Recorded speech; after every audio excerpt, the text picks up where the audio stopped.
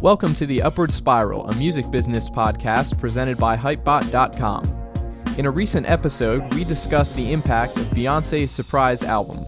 Our guest, Beth Martinez of Danger Village, hopes that Beyoncé will influence more honesty in pop music.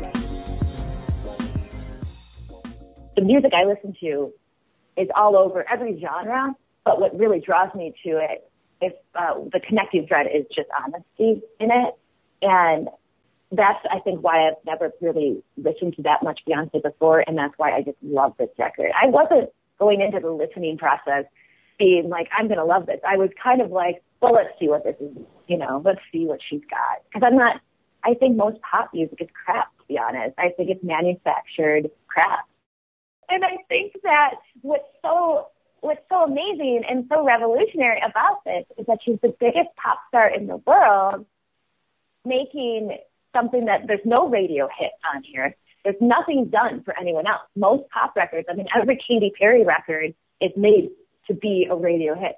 Everything on Lady Gaga's record was made to be, for mass audiences. And this record was made for Beyoncé, I think. I really get that feeling that I don't think she made it for anyone else but herself. This proves that honest music that people make with passion can sell.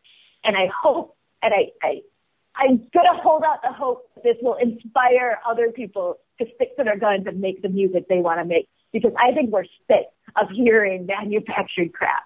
I think the record industry I don't believe when people say the record industry is failing. I think that means a certain part of the music industry. But I think those parts that are failing fail because they're trying to shove inauthentic crap down our throats, and we don't want it.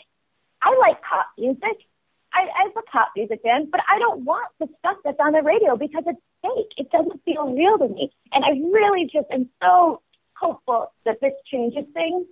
So maybe in a small way it will, maybe in a big way it will. Who knows? But I'm really excited that it told so much, and one way to prove that when you're real, people connect to that and will buy the record.